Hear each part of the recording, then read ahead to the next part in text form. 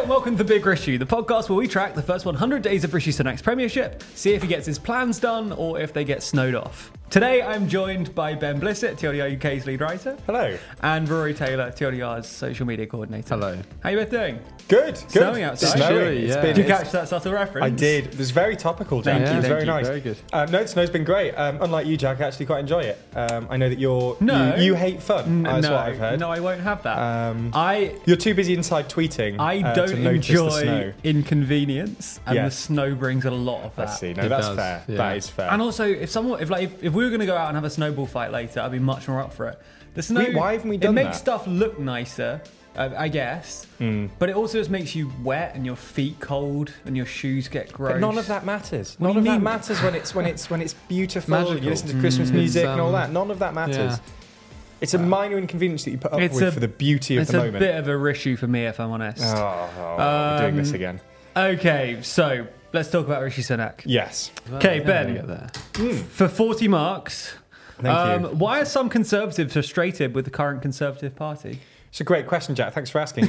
Basically, the Conservative Party has, in the last 6 months, had 3 different leaders. Yeah. The first leader was very popular with the Conservative Party membership, was polling very high with them.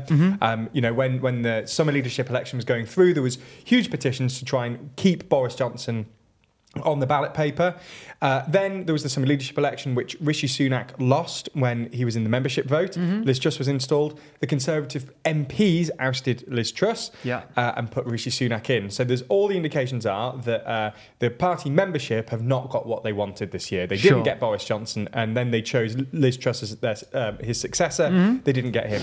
So some have become frustrated, both on the backbenches and within the party membership, at what they perceive as a lack of democracy within the party itself, which has been particularly demonstrated this year. Wow. How many marks giving that, Rory? You said it was a 40-mark question. That's a lot of marks. It was pretty brief. You can't give full marks for anything, really, can you? No. Thanks for explaining, Ben. Yeah. That was No good. worries, That was Jack. great. I enjoyed it 40 greatly. out of 40. Thank you. So some of those frustrated people, so frustrated that they formed a new organisation. They have, Jack. They've called themselves the Conservative Democratic Organisation. They have. What does that mean? Yeah, it's a great question, Jack. So it's an organisation, as I say, it's been set up because they're frustrated with the current Conservative Party in the way that it is. They've sort of issued a statement this week, and they put out a press release sort of explaining why they're frustrated, which is basically what I've just explained. They've said that they're going to work to try and empower the grassroots and restore democracy in the party. They've got some pretty big backers. But basically, I would assume that they're going to operate in a similar way to like the European Research Group, just a group of sort of backbench MPs, maybe some members of the wider Conservative Party as well, that have a particular interest and could cause problems for Rishi Sunak. The fact that they've already sort of stated their hostility towards Rishi Sunak and the setup of the party, is already an indication they could be causing problems for him. They haven't got any specific interest in terms of policy or anything like that.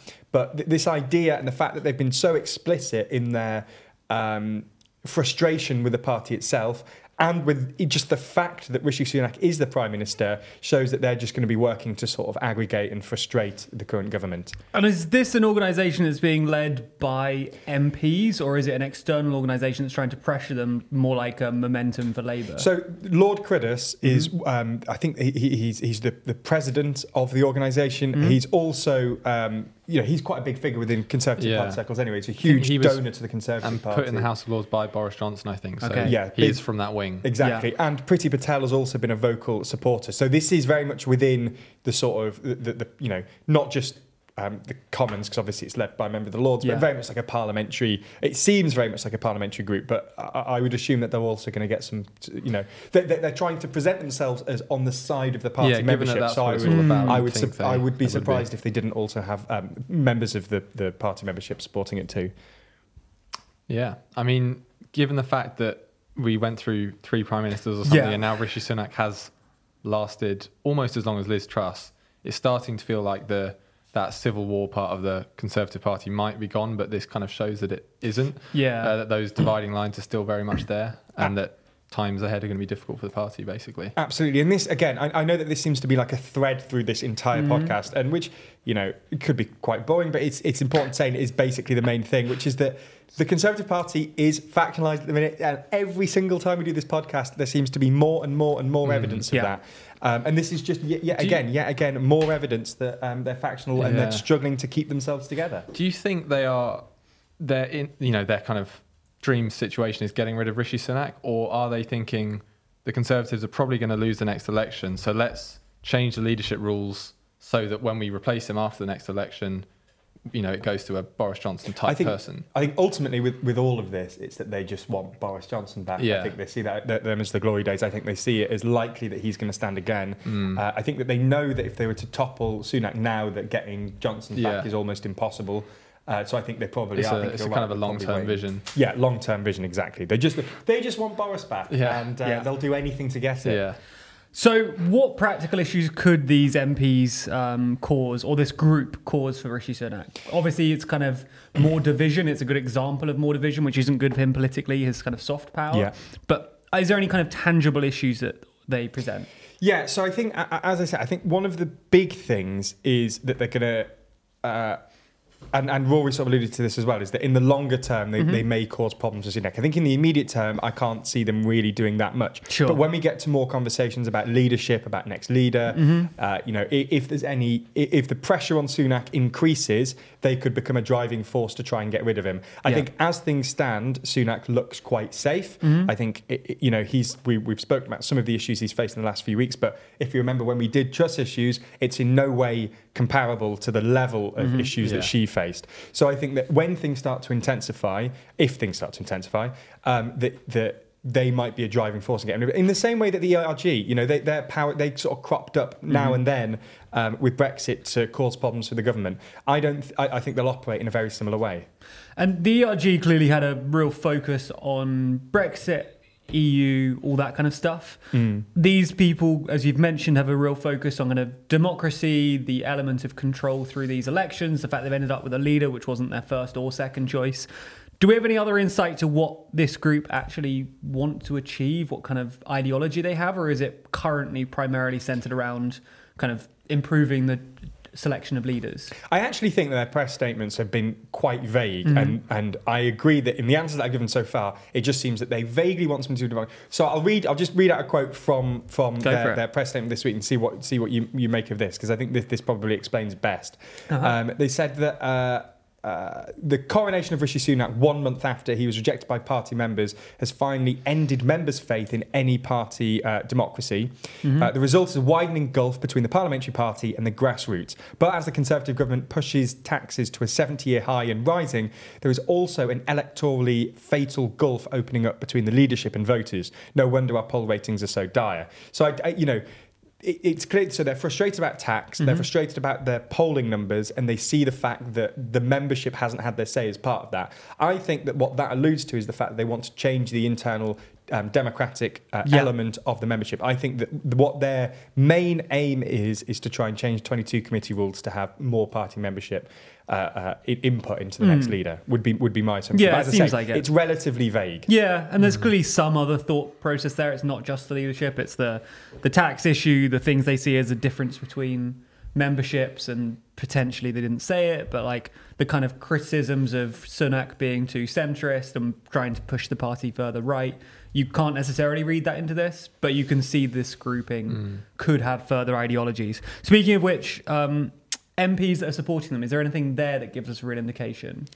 I mean, the fact that you have Boris diehards, Priti Patel, Lord Cruddas, already mentioned as supporting it. I think it's clear that, as we were saying earlier, that they want the party membership to have a say because the party membership like Boris Johnson. Sure. And there's a good chance that he might stand again if the situation seems preferable. So I think that they are trying to change the rules so that Johnson stands more of a chance that he can get back in, ultimately. Okay, so that's clearly one grouping that's a threat to Sunak. Maybe not specifically to him right now, but it's a real sign of division. And as you say, it could be an issue for his successor when we make a new podcast with a new pun name in a few weeks' time. But But that's not the only group that kind of Sunak has issues with. The other one is a group of 40 MPs who have written to the Prime Minister about tax. Yes. Do you want to run us through what they had to say and kind of why this is an issue potentially for him? I mean, very simply, they just think taxes are too high. I mean, I think this... As do the other group, by the sound of it. This is what I was literally just going to say that as well. As with the other group, they see Sunak and his approach to the economy, increasing taxes is not what they want. There was a lot of the membership wanted Liz Truss, who was very much about cutting tax, even though it almost, tank the economy. So I think that they see what Rishi Sunak has done as not what the party membership wanted. They want low taxes. So they've written to the Prime Minister saying that taxes are too high, and they've referenced this report by Conservative Way Forward group which suggests suggests different ways of cutting taxes. They sort of tell him, do what this report says. And what is in that report? What's the Conservative Way Forward group actually suggesting when it comes to tax? Yeah, so they produced a report titled Defunding Politically Motivated Campaigns, Saving Taxpayers Billions by Ending Waste and Division. As you can already probably tell, it's a fairly right-wing group.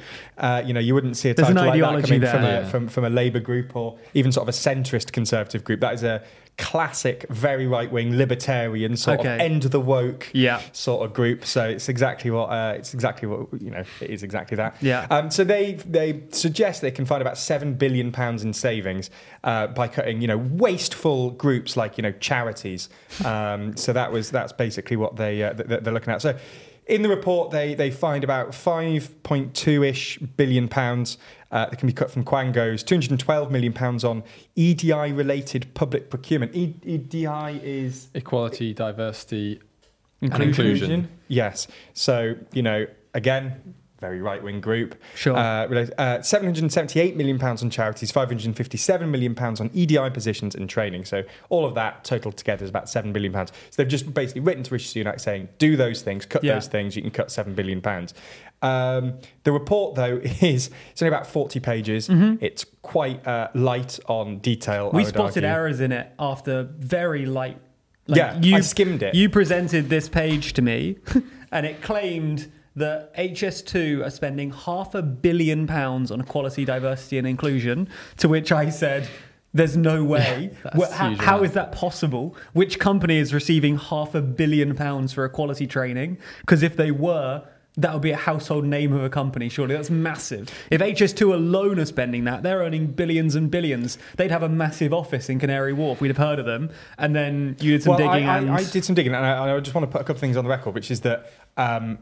I couldn't find in the report where that is. Now, that's not to say it's not there, but I couldn't find that. I did find later on a reference to some money being given to that's being paid to about 4 employees who worked in HS2 to do with EDI. And that total came to about £350,000, which you could theoretically round up to £500,000. It means a big round. But that would mean that is a big round, and it would mean that they've got that confused. However, I don't know that that's what they've done. Sure, I have messaged them, and I'll let you know what we get back from them. It's either that they decided to round up £350,000 to £500,000, which.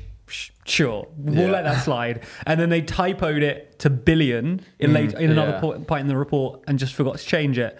Or they're spending another X number of millions that they just haven't accounted for. You think if you had that claim, you would put it in your report? Well, and also if you had evidence that they were spending £500 million on EDI, which just makes no sense anyway. But even if you did, why would you then later in the report complain about £350 million worth, £350,000 worth of spending when previously you said it was nearly £500 million? There's two things as well. Is that one, I couldn't find that claim referenced later on, and secondly, the claim in this section isn't referenced. So I can't even check that. Anyway, one other point that makes me think that it could be an error is that on the same page that I found that £350,000 figure, they spelt billion, BILONN. So 2 N's. That's even more than a billion, apparently. That's crazy. Exactly. So I don't know. I'm sceptical, but as I said, I haven't found anything. But I think it's a legitimate area that some people would want to cut. Yes. They see diversity and inclusion activity as wasteful and let the free market do what it wants. It's an argument that you can have, but let's get some fact checkers and some. Let's read through your report before you're telling the Prime Minister. Even before to you do action fact checkers, just do grammar check. Like get the words. Check. Get the words all spelled correctly. Looking at your notes, Ben, one of the MPs supporting the letter is Esther McVeigh, and she is a very anti-HS2 person anyway. Like they see the entire, we should say HS2, High Speed 2 is a big rail project in the UK. Very expensive and taking a long time. There's a whole wing of the party who think it's a massive waste of money and waste of time. Like they're obviously going after it for they don't like the EDI stuff, but also I think they'd probably rather see the entire thing scrapped as well. Yeah, absolutely. And as I say, I mean, it's just a very right-wing group that they spend a good section of the report talking about how we could save £778 million spending on wasteful things like charities, and it's just I don't know. It's quite a strange one, but there's got a lot of support. As I say, 40 MPs, and these two things that we've spoken about today. This new group being set up, the CDO, and this letter being sent to the Prime Minister with 40 Tory MPs. Both of those happened very closely together yesterday. This was a huge, well, I should say for record, I think it was Sunday. Because we don't know when this goes out. But do you think that was coordinated, or is it just coincidence? I think it's possible that it's coordinated. I think it's also possible that it's chaps, but considering they're both being highly critical of the Prime Minister from the same sort of faction of the Conservative Party, I think it's possible that they've all mentioned it in WhatsApp groups and they've decided to put them both out at the same time. I'm curious, maybe from you, Rory, on the effectiveness of this strategy. Obviously, 40 MPs reckon that the Prime Minister ought to be cutting taxes. No one loves tax rises, so I'm sure when you're polling the electorate, they're not hugely keen on increased taxes. But equally, the economy's not in a great state. It's hard to see a very viable, sensible long-term strategy that doesn't involve tax rises, especially considering what happened with Liz Truss. Yeah. So do you think, is this just the Conservatives fully abandoning their previous kind of identity around responsible taxation and stuff? Or is there a genuine case that can make the electorate? I think it's hard to say because it is obviously a split in the party. Yeah. So these 40 or whoever... I don't think they've changed their position. I think these are the MPs who've always had that low tax, low regulation view. But then you've got the Rishi Sunak wing who would call themselves, more realist. And they can. Rishi Sunak himself and Jeremy Hunt, the Chancellor, say they don't want to be raising taxes. Yeah. They don't like that it's the highest tax burden for 70 years, but they say they have no choice and they have to do it. So these kind of moves by the kind of low tax wing of the party. I don't see kind of pushing the Prime Minister into doing anything because he already knows that he doesn't like these raising taxes, but he sees it as kind of inevitable and necessary. It's an interesting just electoral strategy. Like, as I mentioned, obviously, the Conservatives have for a long time marketed themselves as being prudent financially and making the tough but serious decisions or whatever. And then this seems to be kind of a flagrant disregard of it. Sure, maybe you can argue that some of these tax cuts could be justified through kind of politically motivated spending cuts, which I guess is fair enough. You can make that argument. But it does seem to be a change from the Tory party of old that would have said, right, no one likes tax rises, but it's the right thing to do. Here's why, which is more what Sunak's doing, as you say. I think it's the Liz Truss saga kind of was quite a defining moment where they saw what happened when Liz Truss tried to go hard on tax cuts and everything, and it kind of immediately imploded. They obviously weren't happy that their project went down like that with the electorate and with Conservative MPs and everything. But for a lot of that wing of the party, you've got like Kwasi Kwarteng now saying, who was the Chancellor under Liz Truss, obviously, saying that they got, I can't remember the exact word he used. It was something like he got overexcited, but I don't know if that's the exact quote. Basically saying these are all the right ideas, but we didn't do it in the right time frame. We did it too quickly, all at once, whatever. They very much still believe it was the right thing to do, and I don't think they're going to drop that anytime soon based on... Well, it's unsurprising. These people have reached this point in their adult life and their careers. They spent a long time developing these views. One instance isn't going to prove them wrong. They're rightly or wrongly so certain of the ideas. That's what drove them to high office. So therefore, that one instance they can easily write off as whatever other explanation. And they could be right. Maybe if it was implemented differently. It's just interesting if we start to see polling come out as to whether this kind of thing is popular. Whether the electorate are going to say, oh, great, we do want lower taxes, or whether they're going to say, well, you'd already tried this and mess it up. I think it's an interesting thing because I think all of these sort of really right-wing people conflate what the party membership want with what the wider public want. And I think they see this as, democracy. The reason that our polling's doing badly is because we didn't listen to the members. It's like the members... You do not get elected to government on your members. No. You get voted into government on the middle, 10% of people that are swing voters. They don't equate. So I think that's the fundamental error that they often make. It's not like the high tax burden on its own that's pushing the polling down for the Conservatives. It's a high tax burden combined with poor public services and everything else that goes with it. The kind of state the whole country's in. It's not as simple as just saying let's cut taxes and let everything kind of get better. But it seems like these two groups are determined to try and get change made in the way that they think it needs to be. They're pressuring Sunak. It's another issue he's facing among this kind of continued fractious party. Something Cameron thought could be solved by a Brexit vote, and it turns out they just like arguing with each other. Really, uniting the party. It went brilliantly. Thank you both for joining me today. You're welcome. Interesting conversation as ever. Thanks for asking the questions, Jack. I made up some of them. You did. Some of them They were on really paper. genuinely. There are a couple They were of very good. follow-ups They're very good. Thank you. I was very good, and I was also Jack Kelly. I was joined by Ben Blissett and Rory Taylor. This was produced by Scarlett Watchorn, and did both of you do stuff? Jeremy Walker? Am I giving you credit? Okay, Jeremy's getting no credit. He's new today. He's just watching. Another day he'll be in the credits. Sorry, a live audience. A live audience. Yeah, thank you very much. And it was edited probably also by Scarlett Watchorn. Goodbye. Oh, this was a 326. This was a TLDR production for 326 Limited. Fucking hell.